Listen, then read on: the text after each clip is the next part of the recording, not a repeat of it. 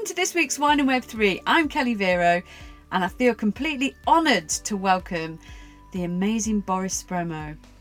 In this episode, we're going to be talking about everything Web3, NFT, metaverse, and wine, of course. There's a lot of people who talk about wine and Web3 in very kind of like open, not really understood terms, but you talk about Web3 in your work in terms that are incredibly not rigid but specific. You don't kind of beat about the bush, which is what I think I love about you, Boris. So let's kick off the podcast by you telling us a little bit about your role inside Web3. So what brought you to Web3? What brings you to this place now? Okay, so I guess, for many years I've been working in tech. I was a tech consultant, I was a systems engineer, I was building large payment systems, figuring out how to essentially connect different and disparate systems and, connect information and so on, in a way that maintains integrity, which is pretty much what payments are. And then this blockchain thing came along and I was like, oh, wow, but this can be so much easier. So that's how it started. And I guess what carried me through is it's on one side a constant thirst for, innovation and just to do new things, possibly too new at the time when I was doing them. And then the second part is, I like products. I like products that are used by people.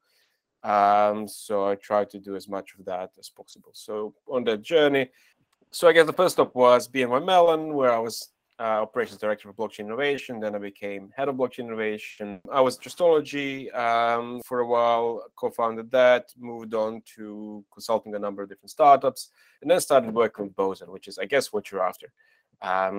This was my first contact with proper NFTs, with NFTs that were made for brands and for commerce, and also with metaverse. We built this experience called Boris Portal.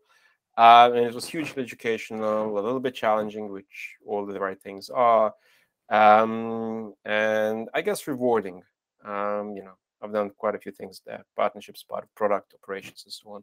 Thought leadership, writing papers with some people who think really well, and so on. And then after that, I moved on to consulting for Fair Labs, where I headed up operations and partnerships again. I own an NFT project with the agenda to create the next 10 million NFT users, and mostly by creating tools for brands and so on. They've done a bit of research about what makes NFTs interesting, but also what makes them successful and what is the recipe. And I think this was what you find so interesting about the presentation in Istanbul.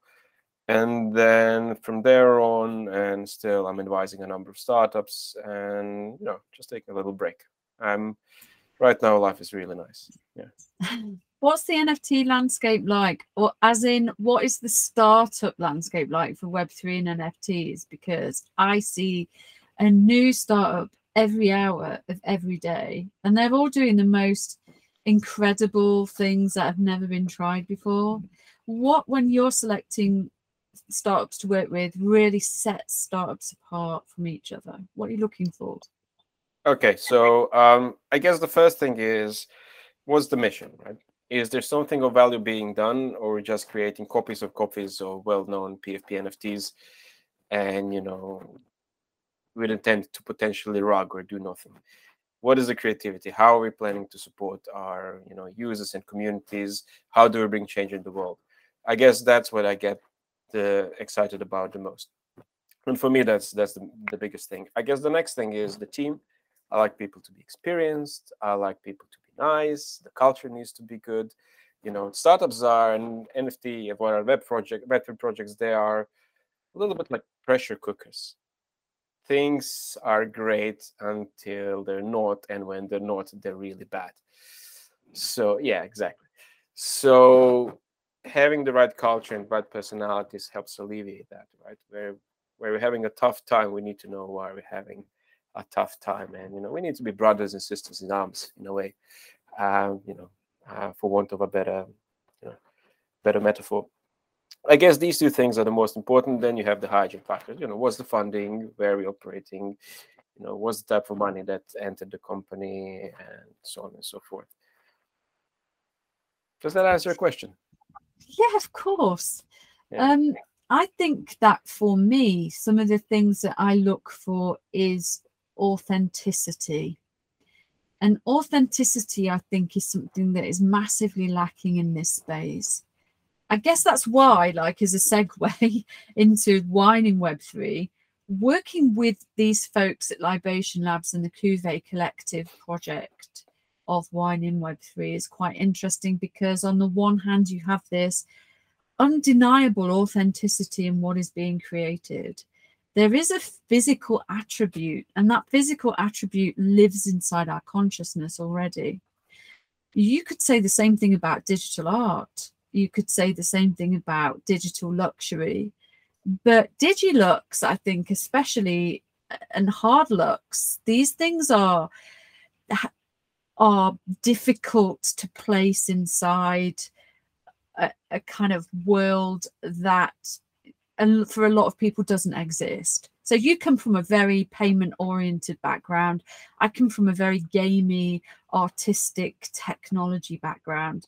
And when I kind of fell into this project with Cuvée Collective to present this podcast, I was faced with the fact that I wanted to traditionally follow a process that was authentic, but also I needed to lean on the digital. The authenticity of working on a project like this for me is just incredible. I've learned so much in the last few weeks. Is authenticity a driver, do you think, for Web3 as a whole? How are users connecting with Web3? Do they not really care if it's just a kind of, and you're going to have to explain to our listeners what a PFP is for an NFT. Okay. So I'm not certain I understood the question. The question is, what is authenticity, and do the various communities Web3, do they really care? Do we think that the communities really care about authenticity? Well, I think they do. I think I'm just reading an excellent book about communities that's called Get Together, and one of the things that, and it's building about communities in general, not necessarily about in Web3. But what I find to be true of the best communities is that authenticity, or let's call it in terms of people and values, being genuine, is almost the coin of the realm. Genuine, passionate people attract genuine, passionate people.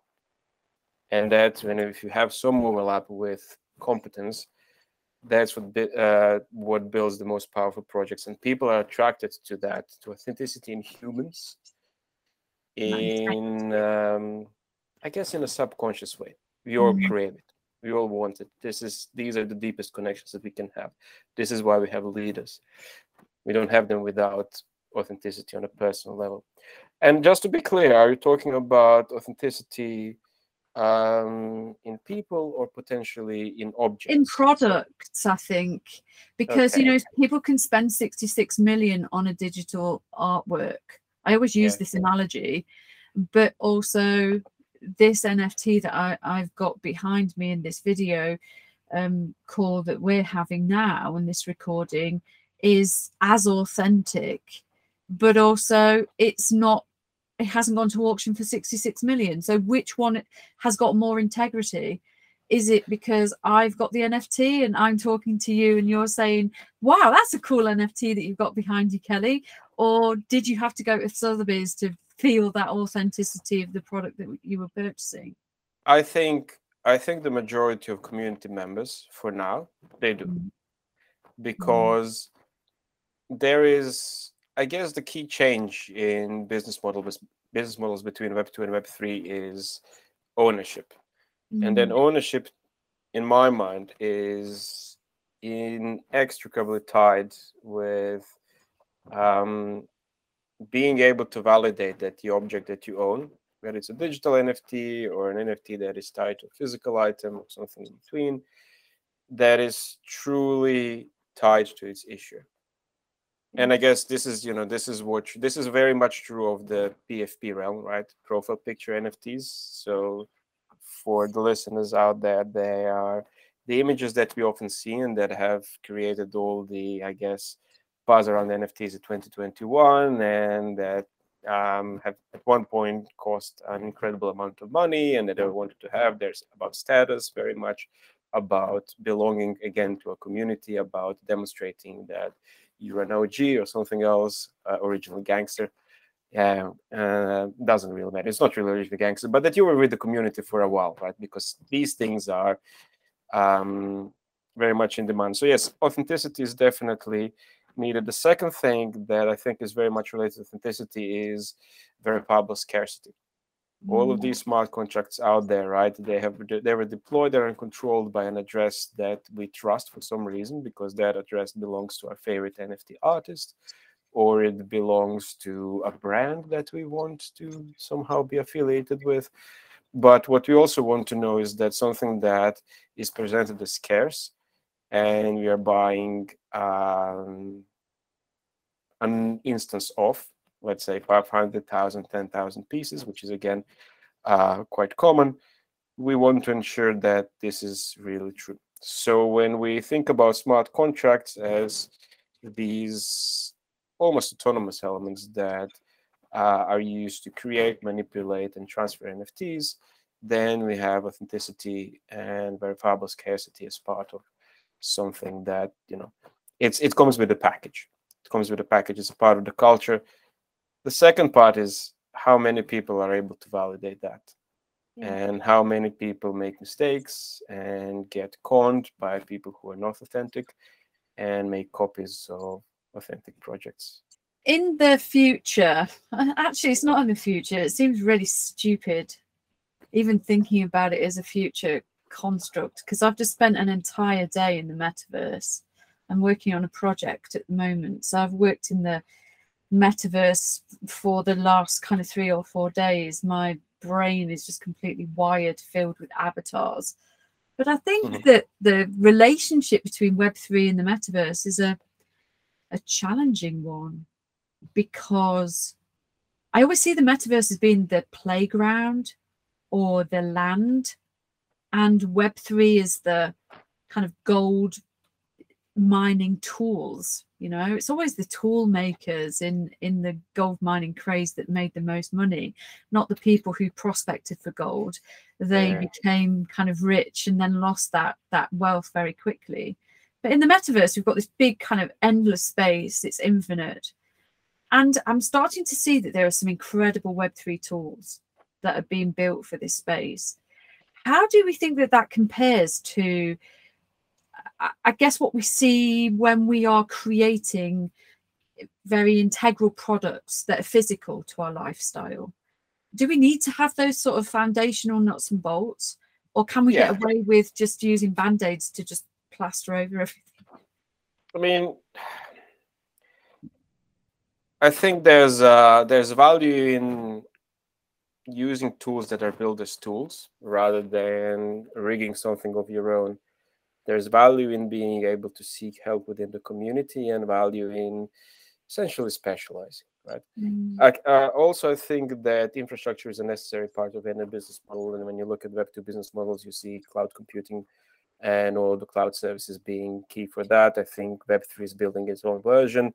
And I think the analogy with Gold Rush and tool makers is probably correct, because the ones who are creating actual businesses on top of those tools,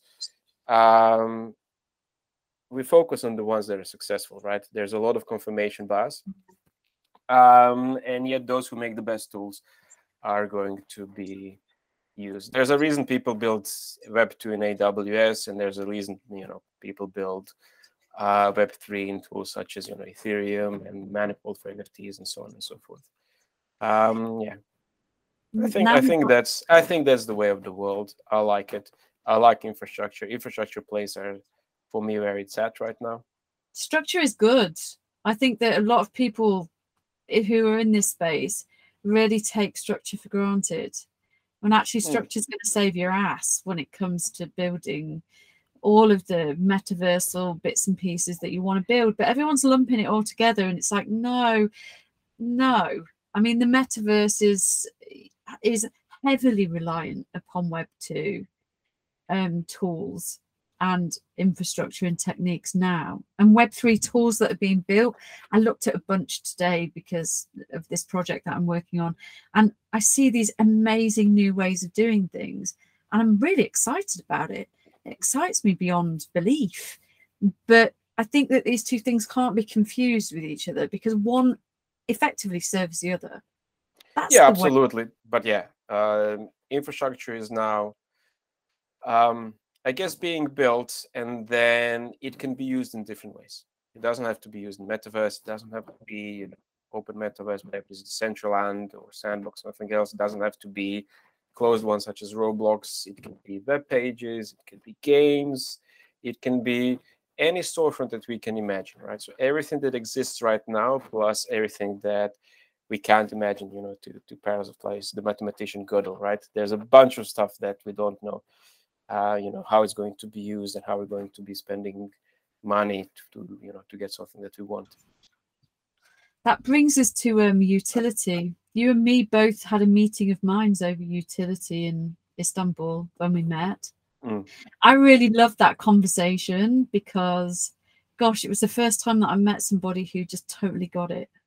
And trust me, I've been doing this for a really long time. I was part of the first wave, like you, of NFTs. And so to be in the second wave of NFTs and find somebody finally that gets utility. But now, of course, every single bit of news feed or article that you see is now, we must have utility. We must have utility. And I kind of think, Boris and I have already organized how this is going to go. Yeah. We know exactly We've decided for everyone.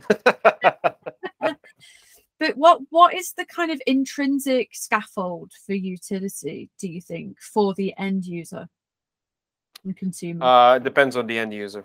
So we build communities, and we build with communities. So learning from them what they want and making it repeatable, so they want it again and again and again. I guess this is the very fabric of communities, and then this is where Web3 is able to support really well, because with Web3 communities get a higher degree of ownership, and they can also co-create. So for some it can be physical, for some it can be digital, for others it can be a pure investment play, for others it can be a luxury play, for some others can be an entirely type of subculture. It really depends. So we should start community first. Yeah, absolutely. Yeah, absolutely. I think the tools are out there. Sorry, go on. I was going to say, it's the same as making games. You always start with the user. You should never start with your own idea, because your own ideas are always terrible. They're garbage. Yeah. I don't know much about making games. I played them for a larger part of my life, but maybe looking at it from a product perspective, software product perspective, you always try to develop a number of hypotheses. Then you try to find your early adopters. You try to interview them. You try to understand what's right, what's not. Then when they're using it, you try to quantify it. I guess somehow with communities in Web3, this is all somehow compressed and brought forward, and you have this conversation way before you build anything. And then instead of you building it, you empower other community members to build it, and you try somehow to be driven by culture and the emotion. So yeah, I think this is what's creating, I guess, the first to delve back into history and not too deeply. It is common for open source. Open source was never properly monetized. Open source software produced some incredible tools that we've been using for decades, but very few open source organizations are able to accrue a lot of value for its members. And now with Web3, we have all the benefits and the culture and the folklore of open source, plus all the ability to co-own, co-create, and I guess finally get some money out of it as well, right? Which is, the more I think about communities, the more there's this cynical part in Web3 communities where it's just almost unsaid, right? We all want to get rich, right? So we enter our community with the intent to get rich. Yes, there's always this, structure and cultural scaffolding and blah blah blah. But people want money, and that is also a driver. And because they want money, that means that there's almost like this weird seesaw effect, right? Where things are good in Web3 in communities, they're better than in any other industry. Where things are bad, they're worse than in any other industry. It's really strange. It's the same as what you said earlier about startups. When things are going good, it's just an amazing place to be. But when things start going wrong, it's a little bit incendiary. I really like being in this space because I feel comfortable in it. And I think I'm completely unemployable. And so Web3 offers me a beautiful opportunity to Absolutely. work with people and collaborate with them. Absolutely. Collaboration means that you don't have to be on a payroll. Collaboration means that you don't have to, get your P45 or, insert your exit documentation here when you get fired from a job. It feels like it's just a very natural evolution for us as human beings to be more interactive with each other. Yes, I guess it also attracts people who are not in the mainstream, who have both a greater creative deviation from the mainstream, but also the greater need to implement it. And finally, we have the tools for that. So we flock together in these communities and we can express our personalities really well, the way we can't work in corporate, right? There was a time when I wore a suit in a big bank. And I was an unhappy person surrounded by unhappy people. It's not great. I don't doubt it, Boris. I can't imagine you like this. I'll dig out some photos. I think so. The fact that actually we can bring our personalities into our Web3 projects, so that we have to. It's almost, it's almost mandatory. Requirement. It's liberating. Yeah. So tell me about NFT One, right? What's the ideal relationship? How do you see that working together? I think that we have an opportunity, and I'm saying we have an opportunity as in the human race, winemakers, wine growers and vineyards, and the public at large. We've got a really good opportunity to preserve a tradition, and we should use NFT to be able to do that, I think, because wine making is not a dying art. In fact, the complete opposite. It is, I've learned over the last few weeks that it is growing at a pace. There are so many different cogs moving inside this machine that it's greased for a lifetime. However, the consumer is changing. And in order to meet the criteria of the consumer needs, we've got to be able to bring in other forms of scaffolding that community, whether it's through the metaverse by creating a virtual vineyard, or whether it is utilizing utility in different physical and non-physical ways, in digital ways, to make that phygital package of you buy the wine. Let's look at this really basically. You buy the wine, you scan the QR code opens up a whole new metaverse world for you. You go into that metaverse world, you socialize with people, you do virtual wine tasting, and you're able to preserve a corner of the Napa Valley forever. You're effectively doing a bit of a Decentraland with wine. And I'm using Decentraland as a very open example because of the land sale. That sounds great. I've got a few builds.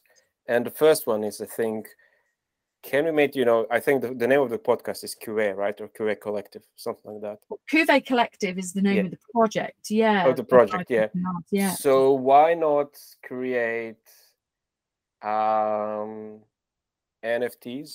for different grapes and different vintages? Absolutely. And then essentially breed them until you get a winning combination. Obviously, this needs to be conducted by a master winemaker, right?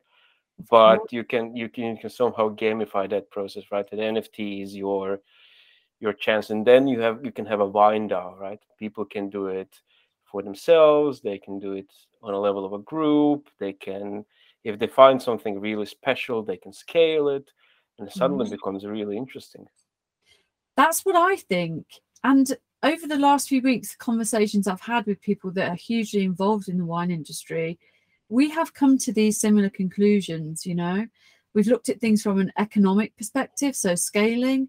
We've looked at things from the actual physical treatment of the ground in the winemaking process, sustainability, marketing. It's all there. We just totally need to join the dots. I played this incredible game in Decentraland last week, which was pretty much a time management game.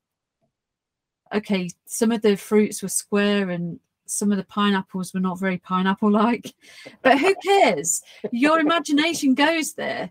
And I just thought, this is incredible. I see the future of everything that we do being gamified in this way. Our day-to-day. Having that little bit of downtime, but also knowing that you're responsible for the outcomes of what is being maintained in that space is really important, I think. Yeah, and I see the wheels or the engine of commerce right behind it. Yeah, I completely agree. And to a point, right? All that wonderful infrastructure that is being built. Boris, have you got any pluggables? Is there anything that you want to plug that you're doing? I think at this time, right? I guess there'll be news. Enjoying life. I think there'll be news in due time. But for now, I think it was certainly a pleasure to speak with you. I love the wealth of ideas and the way you're going with this. And I'm very excited for what comes next. I'm very, very grateful to you taking the time at such short notice to come and meet with us today. It's really always a pleasure, Kelly. Oh my God, I'm in love with Boris again, all over again. Wow, it was absolutely amazing to talk to Boris Spremo this week, and I'm so honoured and privileged to have spent some time with him. But it's not over yet. We've got more stuff to dig into over the next few episodes, so why not join us and have a listen to the possible future of wine in the metaverse with me, Kelly Vero. Keep in the loop with us at Cuvée Collective and take a look for us on Discord, Instagram and cuvecollective.com.